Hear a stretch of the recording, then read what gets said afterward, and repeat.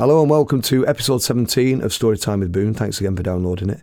Next week, I'm going to be doing another Storytime with Boone live at the Red's True Barbecue restaurant in Manchester. The date's going to be Monday, 9th of May, and it's going to be at 6 p.m. The previous guests were Bez for episode 5 and Terry Christian for episode 10. Next week, my very special guest will be Shed 7 frontman Rick Witter, a man I've now known and loved for about 22 years. If you want to be one of only 50 people in the room listening to me and Rick in conversation, admittance is free, but tickets will be distributed on a first-come, first-served basis. For all the information and to register, go to this address, boone.eventbrite.co.uk. That's boone.eventbrite.co.uk. Eventbrite is B-R-I-T-E. Get on there and register, and we'll even give you a free beer and some nibbles when you get down there. And don't worry if you're not lucky enough to get tickets for the actual event, because the next episode of Storytime with Boone, that's episode 18, will be that entire conversation dropped into your inbox the day after it happens. Thanks again to Red's True Barbecue and Distorted Productions for helping me to get Storytime with Boone out there. On this episode, I'm going to talk about the time the Inspirals toured America for the first time on a big fancy rock and roll tour bus. Key words in this particular tale, blizzards, guns and frozen toilets. I'll tell you about a very scary moment me and my wife Charlie had in our garden last week, and the results are in as well for the hashtag Project Rabbits, the listener survey that I launched last week to see if you think the Boone family should accept the offer of 2 bunny rabbits looking for a new home. The votes are all counted. I'll announce the results on this episode of Storytime. Every week I talk about a particular song that I've written and how it came about. On this podcast, I'll be talking about a song that I wrote about 2 of the most amazing people I've ever met in my life. They spent decades pretty much living on the doorstep of the White House for a particular cause. I'll tell you about that song. It's a song called Sleep Well Tonight. The unsigned artist that you're going to hear at the end of this episode is Seeker, a young lady with a gorgeous track called After I'm Gone. If you're an unsigned band and you're looking to get in touch with me, I've set up an unsigned music podcast called Set to Go. That's set and number 2 go. Send me music or links to your music via Twitter at CB Set to Go. And Set to Go is available as a free download on iTunes, as is Storytime with Boone. You can also follow me on Twitter at The Real Boone. And don't forget to check out the Spotify playlist I put together every week, where you can hear full versions of the tracks on the episode and other tracks as well, which are in some way connected to the stories that I've been telling. If you get a minute, leave us a message on the iTunes page. Just tell us what you think of it. And if you've not subscribed already, do so. Sign up, and that way it'll drop into your device every week when it's done. Okay, let's do it. Storytime with Boone. Subscribe now on iTunes. Between 1990 and 1994, the Inspiral Carpets toured around the USA several times, at least once a year. And the first trip in 1990 was a short trip just to introduce us to the American market. So on that visit, we played a few of the major cities like New York, LA, Boston, San Francisco, maybe Toronto, up in Canada. We had like 5 or 6 cities on that visit. And we pretty much flew city to city on that trip, and we got chauffeured about in limousines or minibuses or whatever. But on our subsequent trips, because we were doing several weeks of gigs in the States, we always used to hire a massive tour bus to carry the band and the crew about. So we'd be doing thousands of miles, like, day in, day out for weeks on end, to not every corner of the USA, but, a lot of different cities and that.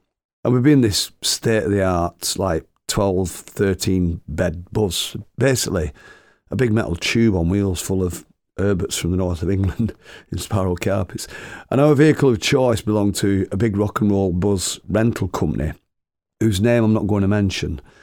And I'm also not going to mention the name of the particular driver that we got to work with on that visit, because, some of what I'm going to tell you about is probably a bit against the law, really. This particular bus company, they supplied the vehicle for our first US tour, and we fell in love with the driver who took us around the States on that trip. I'm going to refer to him as John, right? Now, whenever possible after that trip, we'd always ask for John to be our driver. We'd go to the same bus company and we'd say we want John if he's available. And his bus was like a complete work of art, probably the most beautiful high-tech rock and roll coach on the planet at that moment in time. This was the best company in America for this kind of vehicle.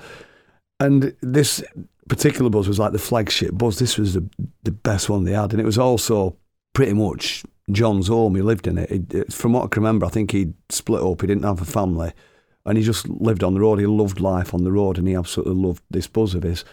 And it was completely decked out in all the latest high-tech electrical entertainment devices of the time. So FM radio, cassette players, VHS videotape players, and if I remember rightly, to play CDs in it, we had to plug our own portable CD players, our Sony Discmans or Discmen. We had to plug them into the hi-fi system. That's how I had to listen to CDs back in 1990, 91.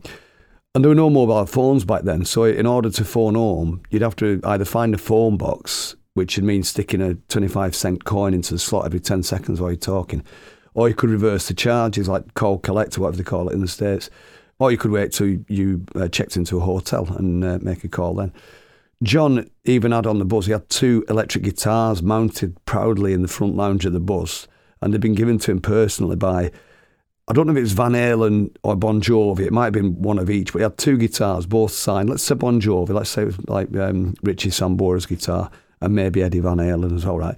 Can't remember either, but these 2 guitars were pride of place at the front of the bus. Both had nice handwritten messages to John, personalised with a Sharpie and all that. And John, he wasn't the tallest guy that we'd ever met, but his personality was massive, and it was easy to see from the moment we met him why he was so popular in the rock and roll fraternity, especially some of the other British bands that were working stateside around the time. Some of the other boys had used this bus company and this chap and said he was cool. And like a lot of young blokes from Britain touring the USA for the first time in a band, I found the whole thing just absolutely incredible, visiting all these places that I'd grown up seeing on TV or reading about at school, places like the Empire State Building and Sunset Boulevard and the Griffiths Observatory in LA, going to Dallas and seeing the spot where John F. Kennedy got shot in 1963. And I'd often sit for hours on end up at the front of the bus, sat by John on this jump seat that they had next to the driver's seat, and I'd be there with my shades on, feet up on the dashboard, just watching the United States of America unfold in front of my eyes as John told me all sorts of rock and roll anecdotes and that. And on one trip, really early on in the first tour, this is like a 5-week tour, so in the first couple of days, we're travelling on some big interstate highway somewhere, and I told John that I did a lot of driving back home in England. I was driving big vans and medium-sized trucks and stuff like that. And he just says to me, do you fancy having a go at driving this then? And I said, what? He said, do you fancy having a go at driving this beast? And I went, yeah, 2, right? I wouldn't mind having a go at that. So I'm thinking he's going to pull over somewhere at some point, give me a few minutes of, how to change gear. This thing's a monster, it's a massive monster. It's like 50 foot long or something. 10 or 11 litre engine, something ridiculous like that. And it's carrying one of Britain's hottest new bands.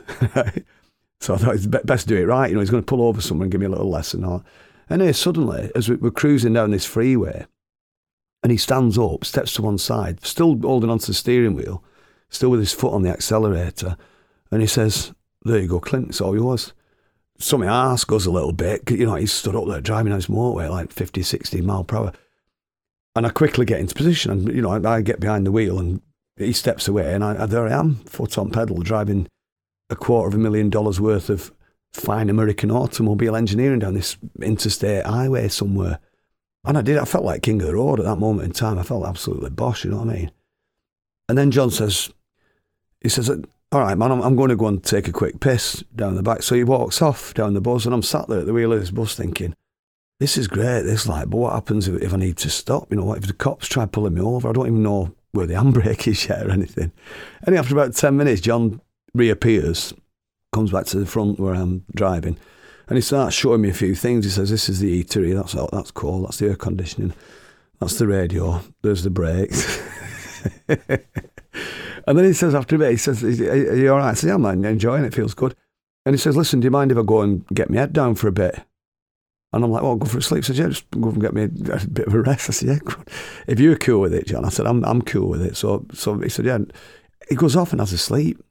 So on this 5-week tour, I got to do quite a lot of driving. I was always sober when I did it, never dicking about and, taking it easy, but never actually, insured or anything, you know what I mean? So we did a gig in New Jersey one night, and I was with a lot of gigs on the tour. We had what they call a day room. So some days you book a hotel just for the day, and it's so that you can go somewhere for a nice bath or a shower, escape, the rest of the gang for an hour or two, a bit of relief from the confined madness of the bus. It's a day room. And so that night, I was sat on the bus near the venue, and it was before the gig. And I was chatting to John. I said, listen, I'm going to go over to the day room and have a quick shower before the gig. And John says, not on your fucking own, you're not around here. And I said, no, I'll be all right, I'll be fine. And he insisted, he puts his coat on, climbs out of the bus with me, and we walk off in the direction of the hotel. And it was dark, it was a pretty rough part of town, you could tell. And he turns to me and he says, hide that. And I said, hide what? He said, that fucking thing round your neck. And I used to wear an antique gold pocket watch around my neck all the time on a gold chain. So it's half a nod to the psychedelic era and half a nod to Flavor Flav, right? So walking through this place in New York, pocket watch tucked safely away in my jeans and that. And at that time of night, the place was very scary. And I'm not being artist or anything like that, but John, he was a good foot shorter than me. And I'm not exactly the toughest looking bugger around, you know what I mean? But back then I was really skinny and I'm dead pale and had this fucking ridiculous haircut on my head. I had white jeans on constantly. And I'm thinking, we're probably going to get murdered now, aren't we? And so John looks at me and he says, you okay, bro? And I said, yeah, I'm just thinking about stuff, getting in the zone for tonight, for gig and that. And he says to me, you're not scared, are you? I said, no, fuck, I'm not scared. Like laughing nervously. Me scared? Nah, come on. Like that. And he could tell I was a bit nervous. He said, look, Clint, don't be scared, man. We're safe. Look. And he pulls his jacket to one side, looks me in the eye and winks. He's only got a big fucking gun stuck down the front of his kecks. Well, my arse went, my knees were wobbling a bit, but I carried on like I wasn't bothered. He's like that. I brought my fucking gun. I always bring my fucking gun. We're going to be okay. He's like laughing to himself, looking around to see if anybody needed shooting or anything like that. You're listening to now. Yes, I'm that preacher everybody's talking about. The Dr. Will giving out them red hot blessing times out of New York and New Jersey every week. All the way down the East Coast. From Boston clean down to Atlanta, Georgia last week. I tore down the East Coast.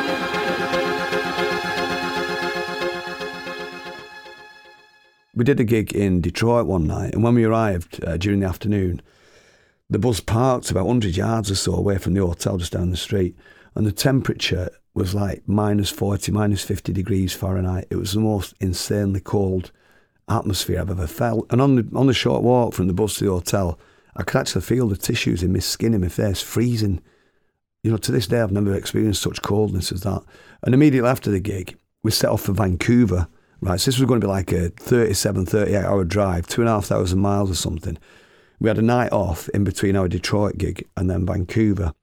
And as soon as the bus left the venue, the band and the crew, knowing that there's a long drive and a night off, they all started partying. And the bus was stocked with like months worth of alcohol, in particular a lot of tequila. And earlier in that day, because I knew it was a long drive ahead, I'd suggested to John that I'll stay sober, I won't drink at the gig, I'll do some driving through the night so that we can give John a break and get us to Vancouver quicker. So John welcomed the offer. He said, yeah, let's do that. And he said, I'll do the first bit because I've been napping while you were on stage in Detroit. And I said, yep, you and 500 others, John. And I went to bed. So the party started in the front lounge, should I say, right behind the driving seat. And there's a pair of curtains that you could pull across, to prevent the driver from being distracted and prevent him getting overcome with all the smoke that was being generated by the party people and all that. And our tour manager at the time was a bloke from London, lovely bloke, Andrew Mancy, who's called, legend is. And he oversaw the organising of some sort of really pissed up poker game as soon as we left Detroit. And it was something like for every time you forfeited a round or whatever, you had to down a shot of tequila, for everybody who lost a round or whatever. So the party got started really quickly and got messy really quickly as I sneaked off for a kip. And as I said before, this was in the days before mobile phones, so I used to carry a small battery-operated alarm clock in my bag. And I slept for a couple of hours that night, and then my alarm went off and I got up, got my clothes on, went to the front of the bus, and the poker game was still going on, but it had become something else which involved a bit of wrestling, so they're all over each other, all lads and that. And the front lounge was just a mess, just a sea of bodies and booze. And so I walked past the madness and got to the front. Me and John did our switch over by stealth routine, which meant that we never actually needed to stop the bus. So I took the wheel, sat down, carried on, and John went off to his bunk for a very long sleep. And it was still like -40, -50 something outside. And as we got further into the trip, the weather was getting worse and worse, and things behind the curtain were deteriorating too. I could hear Mancy starting to get loud and really agitated, a bit aggressive actually, if I'm being honest with you. But because he was a tour manager, normally he'd be the man in charge of our well-being and all that. He was usually the most sensible person on the crew, you know what I mean? Always somebody that you could rely on to be level-headed and, to be above all the shenanigans and all that life on the road. But on this occasion, he was losing the plot. He was completely going under, this fellow. I could hear it all going on behind me. And I knew we had serious problems when the toilet on the bus froze up. The temperature outside had completely turned everything to ice, including the flushing mechanism on the toilet and the U-bend, whatever they call it, just solid ice. And it wouldn't have been much of a problem normally, but at this point, somewhere in North Dakota or whatever, with 10 people drinking every ounce of alcohol they could find and pissing by the fucking gallon down this toilet. And I noticed something was amiss when a large pool of warm piss started to appear under the curtain at the side of me and then disappear again as it went up a gentle incline and then back again, but more of it, steam coming off it and that. Like a really surreal game of peekaboo, with a puddle of piss. Now you see me, now you don't. It just kept coming and going, this piss, and it was literally flooding out of the toilet and up the bus, through the party lounge, then around my feet, and these fuckers behind me just kept putting more piss down the toilet onto the ice. And I'm at the front driving with this big tsunami of fresh urine lapping around my best British Night trainers, 120 quid high tops, black and white, and I'm shouting, lads, can you not do something about all this piss? Come on, it's out of order, it's my trainers are getting wet here, melt the ice with a kettle or something. But they couldn't hear me because at this point, Mancy's completely kicking off. All the band and the crew are wrestling with him. Curtains are like that, boof, boof, like fish shapes coming through it, like sort of Tom and Jerry and that. And I could hear the sound then, like splitting wood as Mancy started ripping the guitars off the wall. John's prized Bon Jovi guitars, both of them came off, and I could hear him shouting that, Bon Jovi is shit, I hate Bon Jovi, mate. And you could hear his guitars going. And then our drummer Craig sticks his head around the curtain and says, Clint, I'd do this shit. Any chance you could pull over? See, the thing is, right, on these rock and roll buses, rule number one in every part of the world is simply no solids in the toilet, right? Because if you do, it stinks the buzz out. It's against the law. It's against the rock and roll law. I've seen grown men shit into a Tesco carrier bag and throw it out the window on the M1 rather than dropping the guts on the buzz and letting the mates down. It's true. Then someone else shouts, Clint, I'll do this shit as well. So I'm thinking, I need to stop this buzz now. I need to wake John up. By now it was a total blizzard outside. Thinking if I don't stop the buzz, they're all going to start shitting everywhere. Then the windscreen starts frosting up on the inside. And at one point we're sliding sideways down this big freeway on the side of a bloody mountain and that.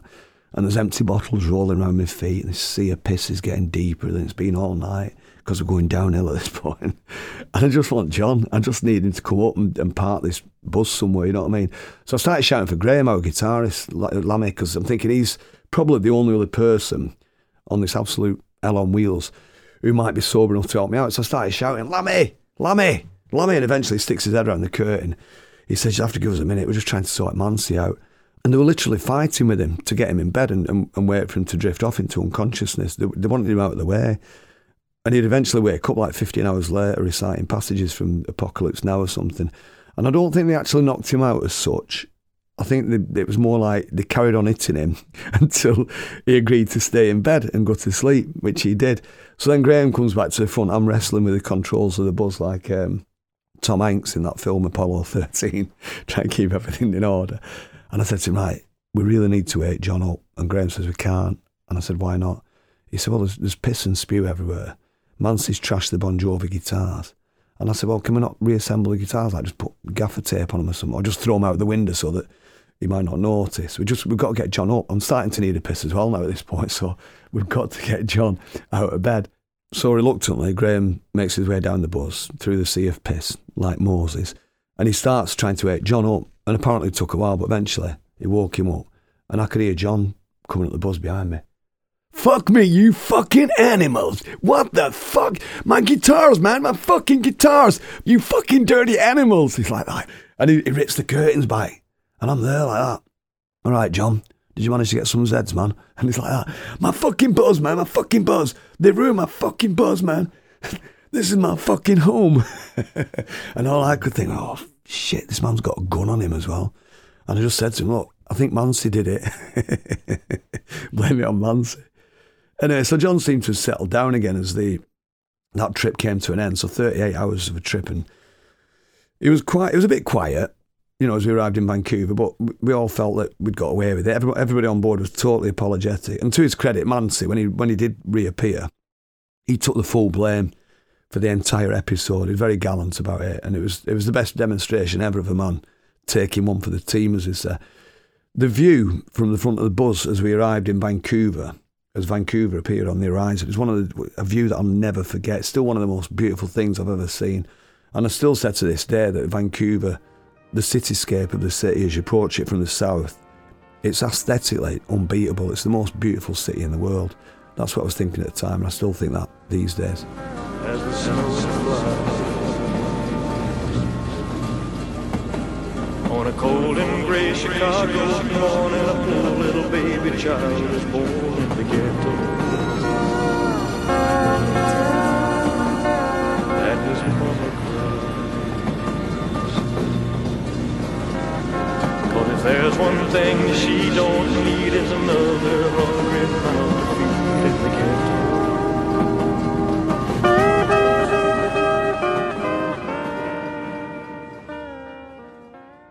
A couple of days later, the bus was making its way through Nevada or Arizona or somewhere like that. I'm on my bunk having a nap, and I felt the bus pull over. I can hear people getting off the bus, and I can hear John saying, "Come on, over here, over here." And I thought they're probably going for a piss or something. And then I hear the gun going off. I hear these gunshots, single shots, 3 or 4 of them about 20 seconds apart. And I'm thinking, and John laughing. I could hear John laughing, this mad cackle. And I'm thinking, fuck hell, this is it. He's executing us all for destroying his buzz and trashing his Bon Jovi guitars. And he started with Mancy and Noel. So I looked through the curtains in my bunk, see what was going on. Couldn't see anybody, no sign of life whatsoever. I'm thinking, God, I'm the only one left. I slipped out of my bed. I thought, I might have to run here. I'm going to have to run across the desert in my undies here. So the curtains on the bus were all drawn, and I leaned over in the back lounge and just peeked through the curtains slowly, just as another shot were going off. And outside, just there in the desert, the side of the bus, I could see probably about 50 yards from the bus. John was there shooting cactuses, laughing dead loud, with a couple of lads looking on. I think he even let some of the lads have a go at shooting as well, fingers in their ears, and he's like, pissing himself.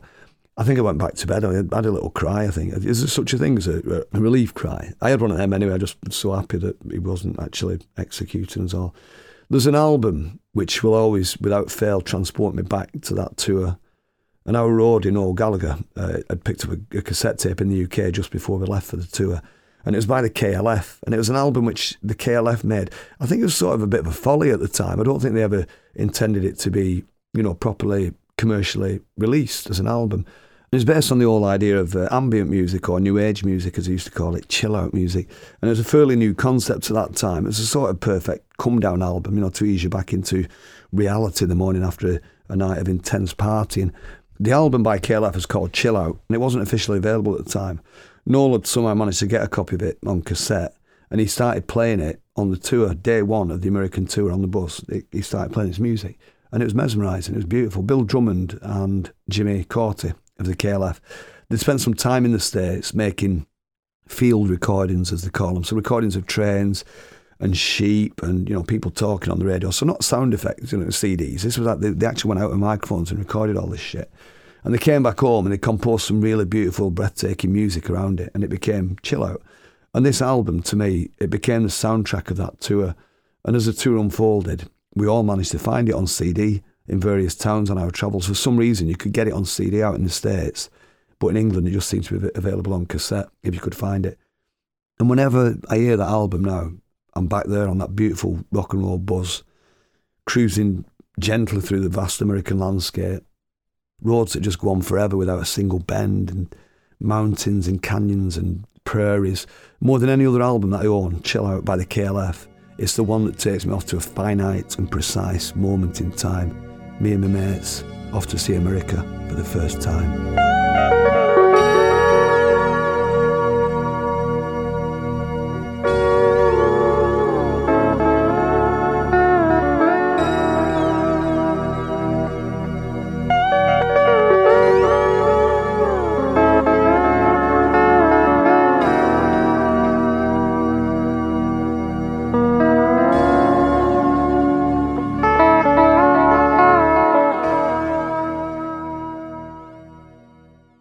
Me and Mrs. Boone had a bit of a shock in our garden one night last week.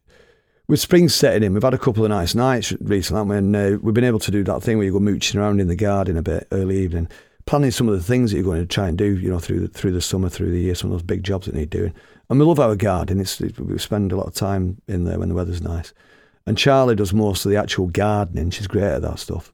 I just tidy up, move things around and wait until Mrs. B tells me to dig a hole or something for a new bush or whatever.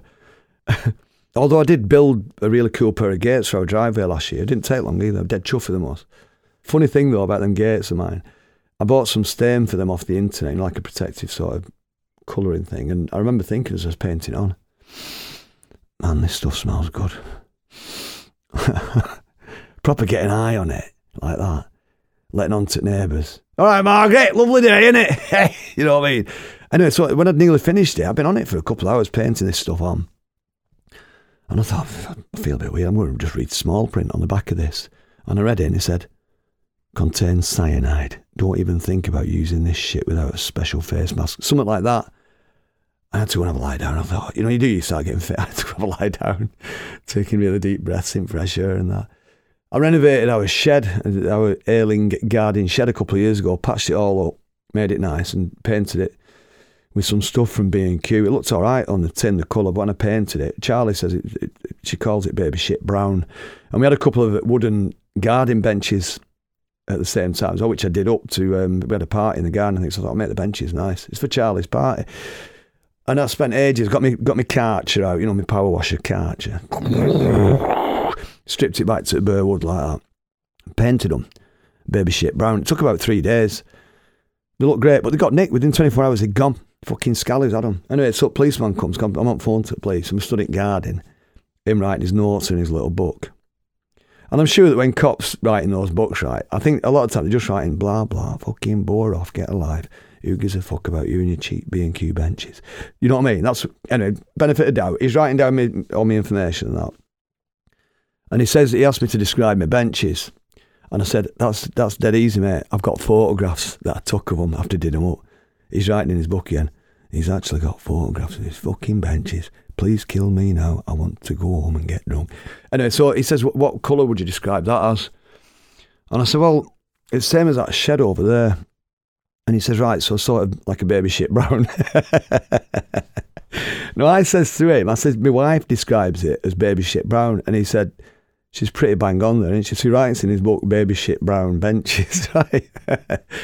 Mrs. Boone used to always tell me that I phone the police too often, right? Not 999, local police. I've got the number in my phone. But sometimes 999 as well. Probably 50-50, actually. And so it got to the point where when I phoned the local police, they'd be like that. Hello, Mr. Boone, what can we do for you today? Like, because they recognise my number or they put my name in, Mr. Boone again. I'm Stockport. What's up with him now? What's he fucking moaning about now? And I'd be like that on the phone to him.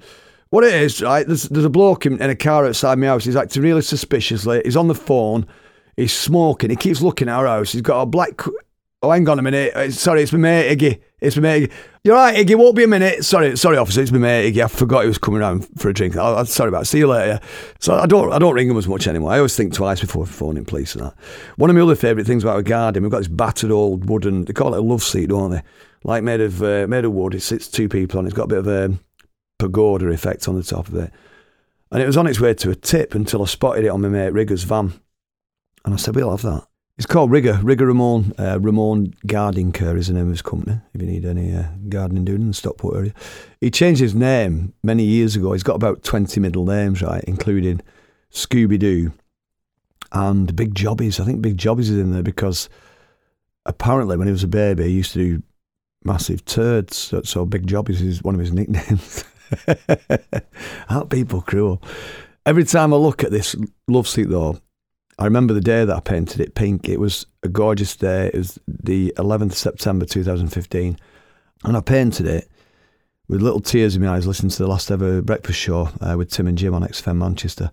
And then when I'd finished painting it, I washed my brushes, got changed, and I drove into XFM to do my last drive time show. So little memories everywhere looking in the garden. And I'll probably never paint that love seat again. Little moments in time and all that. Special moments in time.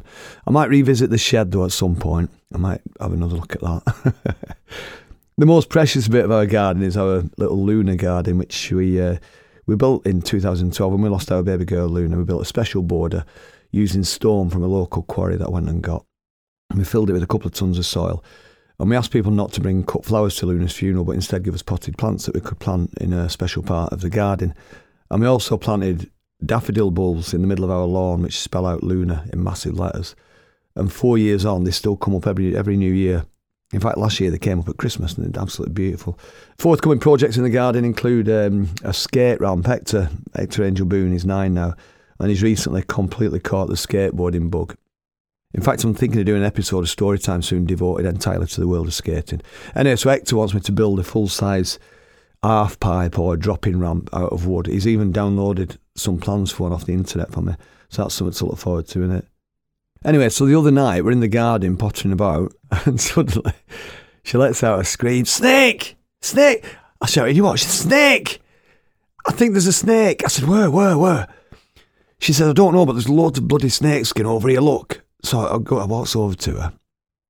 Sure enough, big pieces of snake skin on the shrubbery, massive pieces of snake skin, shedded. And you could tell by the size of the scales on it that this was a big snake, right? And at that point, Health and Safety Boone leapt into action. I'm like, right, get the kids in the house, shut the doors and windows, go to the shed, get my big shovel. I'm going to need my gloves, my safety goggles, get your phone ready in case I need to take pictures. Memory's full on mine. My memory's always full on my phone.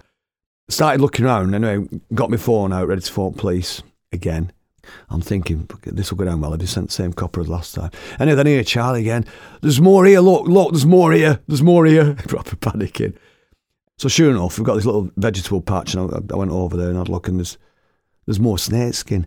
And one piece which proved we were dealing with an actual snake here, a big snake, shaped exactly like a snake's head. And we're proper breaking it now. We're like looking around thinking, God, these buggers can strangle you, can't they? And I think I actually had my left hand on the front of my neck in case a snake came out and went for my throat. I'm not even sure if snakes do that. Rats do though, don't they, I think? Is that true? Is that another urban myth? The fact that if you corner a rat, he'll go for your neck. But I think what it actually is that if you corner a rat, he'll try and jump over your head to escape. But either because their eyesight isn't that good, or because the legs are too short, or the bellies are too full of stolen chicken eggs, they end up hitting you in the neck, something like that. I think that's, anyway, so I'm hand on my neck, iPhone set to police local, kids all locked in the house, spade at the ready, high-vis jacket on and all that. And then I saw him, not a snake, our scarecrow, with his lovely long white hair and his long floppy hands made of straw. His little lad with a big daisy on front of it, whatever. He's got a red tartan shirt on, and he stood there in our vegetable patch, and his waistcoat made from yellow synthetic fabric which looks exactly like snake skin.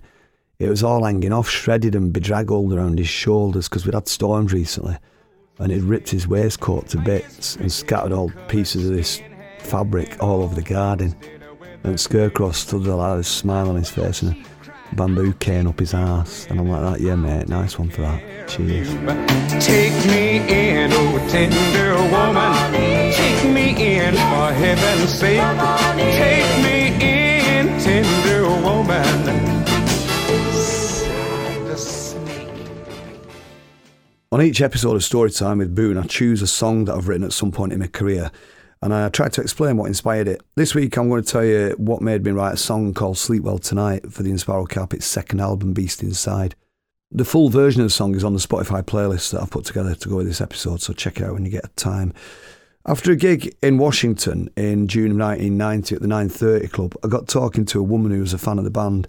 She was called Sheila, and she mentioned that she knew some people that were camping outside the White House. Thomas and Ellen, they devoted their lives to campaigning for a nuclear-free world, and they're now living in a tent right outside the White House in Lafayette Park, right opposite the White House there. So they had no home, no worldly possession, just a pet dog, and an intense passion to make the world a better place through nuclear disarmament. And the more she talked about them, the more I thought, I'd really like to go meet them, but we weren't in a rush to leave town. And she drove me off to the White House, and sure enough, right opposite the White House, load of tents, full of people campaigning for a more peaceful world. And the camp had been set up by Thomas, who I was about to meet, in 1981. And soon after that, a lady called Conchita, or Connie, became involved. So Connie then spent the next 34 years of her life camping right there at the front of Lafayette Park on Pennsylvania Avenue, directly opposite the White House. She only passed away a few months ago, January of 2016. Conchita died. Ellen, who I was also about to meet, she joined the peace camp in 1984, and she and Thomas married soon after that. So that night back in 1990, we walked along this line of tents and ramshackle shelters. Some of them were just like bits of wood and plastic sheets and all that, until we came to Ellen and Thomas's tent. And Sheila just said, quietly, "Ellen, Thomas, are you guys home?" This was about 11 o'clock at night. And the front of the tent opened and out pops three faces, Ellen, Thomas and the dog, which was called Midnight. Thomas's full name was William Thomas Hallenbeck, and Thomas was his nickname.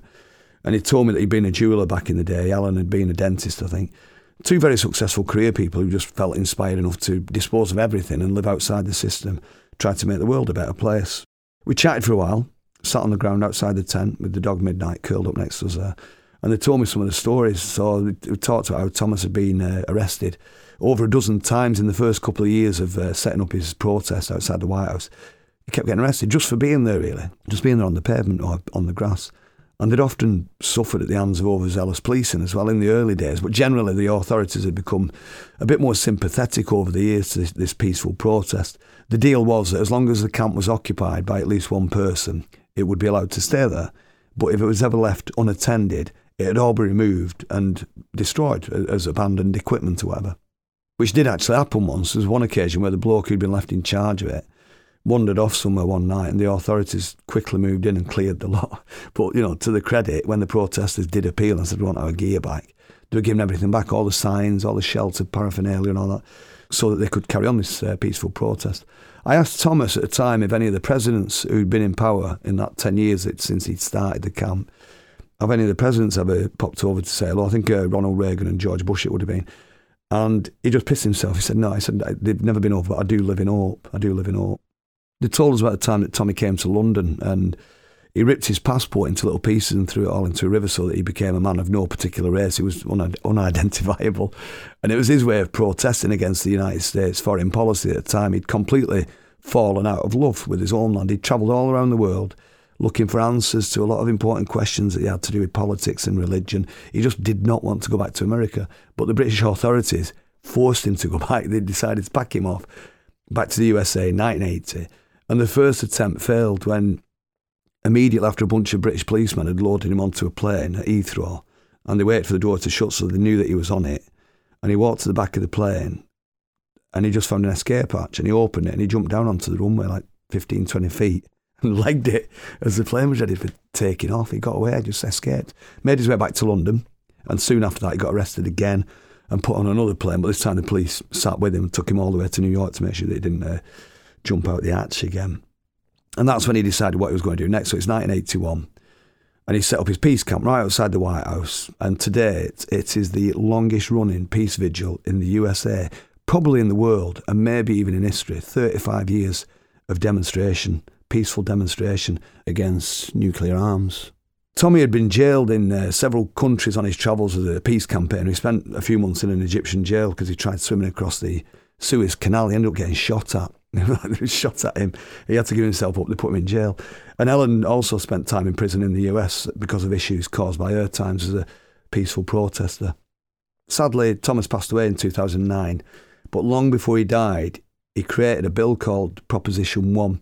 And basically it was a sort of template, a list of ideas which he believed governments should use in order to reduce the world's nuclear warheads to eventually, as he hoped, zero. That's all he wanted in life. He wanted no nuclear missiles left on the planet. Ellen went on to devote her life to spreading the word about Proposition 1, not just in the USA but around the world as well. So politicians have now started listening to Ellen Thomas. She's still very active in that world. And I did hear that Bill Clinton did pop over for a chat with him, the peace campaigners, on one occasion a few years later. So the message is getting through, innit, to the big boys, slowly but surely. People are aware of what these protests are and people are starting to talk to them. The lyrics for the song that I wrote about Ellen and Thomas, it's called Sleep Well Tonight. The lyrics started coming to me as we were sat there with the dog and everything. It was just like, I just simplified it to Ellie and Tommy rather than Ellen and Thomas. It was an easy song to write. I just put this beautiful story into 3 simple verses and then give it a big chorus. Throw your caution into the wind. Throw your papers into the river, promise it will never go dark for the people in the park. I wanted to capture the feeling that I had of complete awe at the incredible passion that these people had for that cause. And I felt privileged to have met them. I know now that I was very privileged to have met them, living under a plastic sheet through blizzards and intense heat waves, and never faltering in the devotion, dedication like I've never seen and never forget, as it says at the end of the song. I do believe that the world needs people like Ellen and Thomas, people who love the world that we live in, and they want to make it a better place, not just for us, but for our children and for children around the world. It's not even just an American thing. It's like Ellen and Thomas wanted the world to be better for everybody. I never got to meet Ellen and Thomas again. It was only recently that I heard that Thomas had died in 2009. But it's amazing that the Peace Camp is still there 35 years after Thomas set it up. These disciples of peace enthusiastically giving out flyers and chatting to tourists 24/7, 365 days a year for 35 years. Think about that. As you listen to this, those people are still on that same spot, carrying on Thomas's work. And to me, that shows more love for our planet than any single politician has ever shown. Ellen, if you ever hear this, you're a wonderful person, and I do believe that one day you and your late husband, Thomas, will be made saints. And Thomas, sleep well, man, tonight and every night. One day, your dream will come true.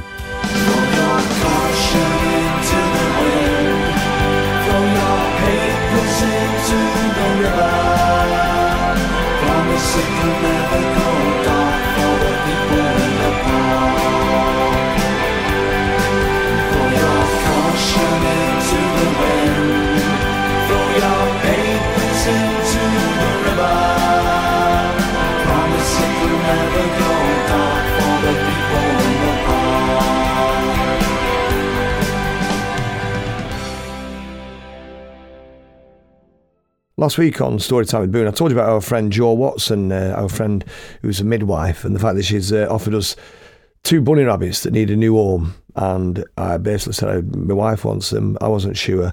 And I asked you, the podcast listeners, to vote on whether you thought we should have these little bunny rabbits for the Boone Boys. And I'm glad to tell you, a unanimous vote. Every single message I got was, have the rabbits, have the rabbits. Hashtag Project Rabbits, take the rabbits. So thank you very much for all your messages.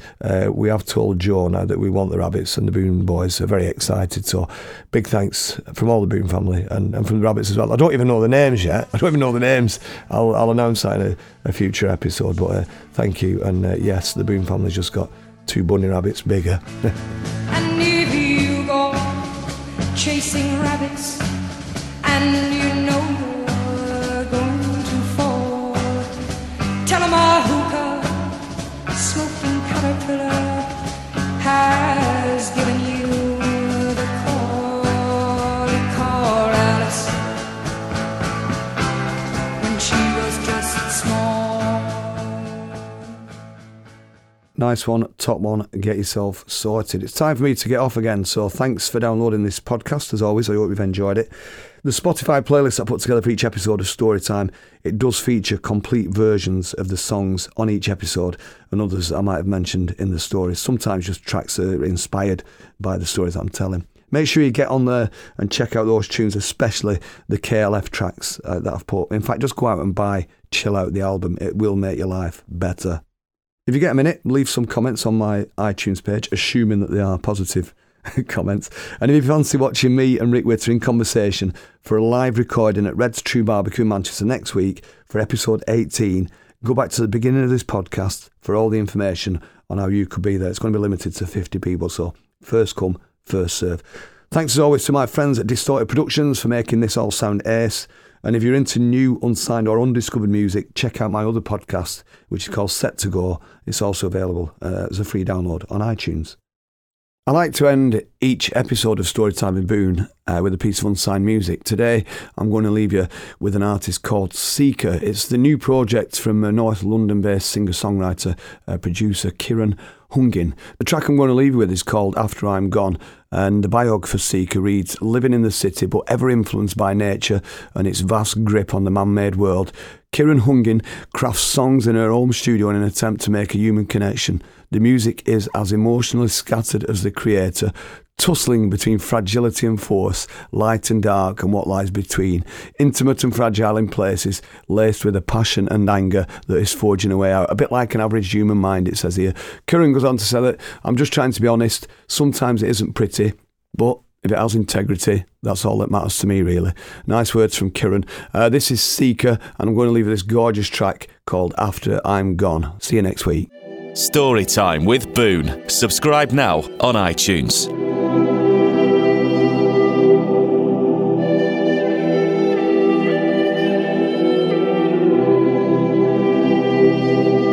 As the sparks cut the night and dance with wonder, I will hold your smile till after I'm gone. Just a minute, oh, just a minute in all the open now. Just a second, oh, just a second was all. The rivers all cry for the sea, crying for the ones who believe. For all the fire we bring, we know we're down on our knees. You keep on pumping the blood, the ones who give up, giving up. Whatever fire we bring, we know that it's not enough.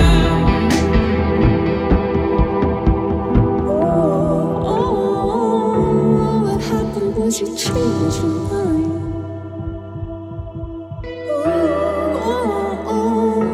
What happened was you changed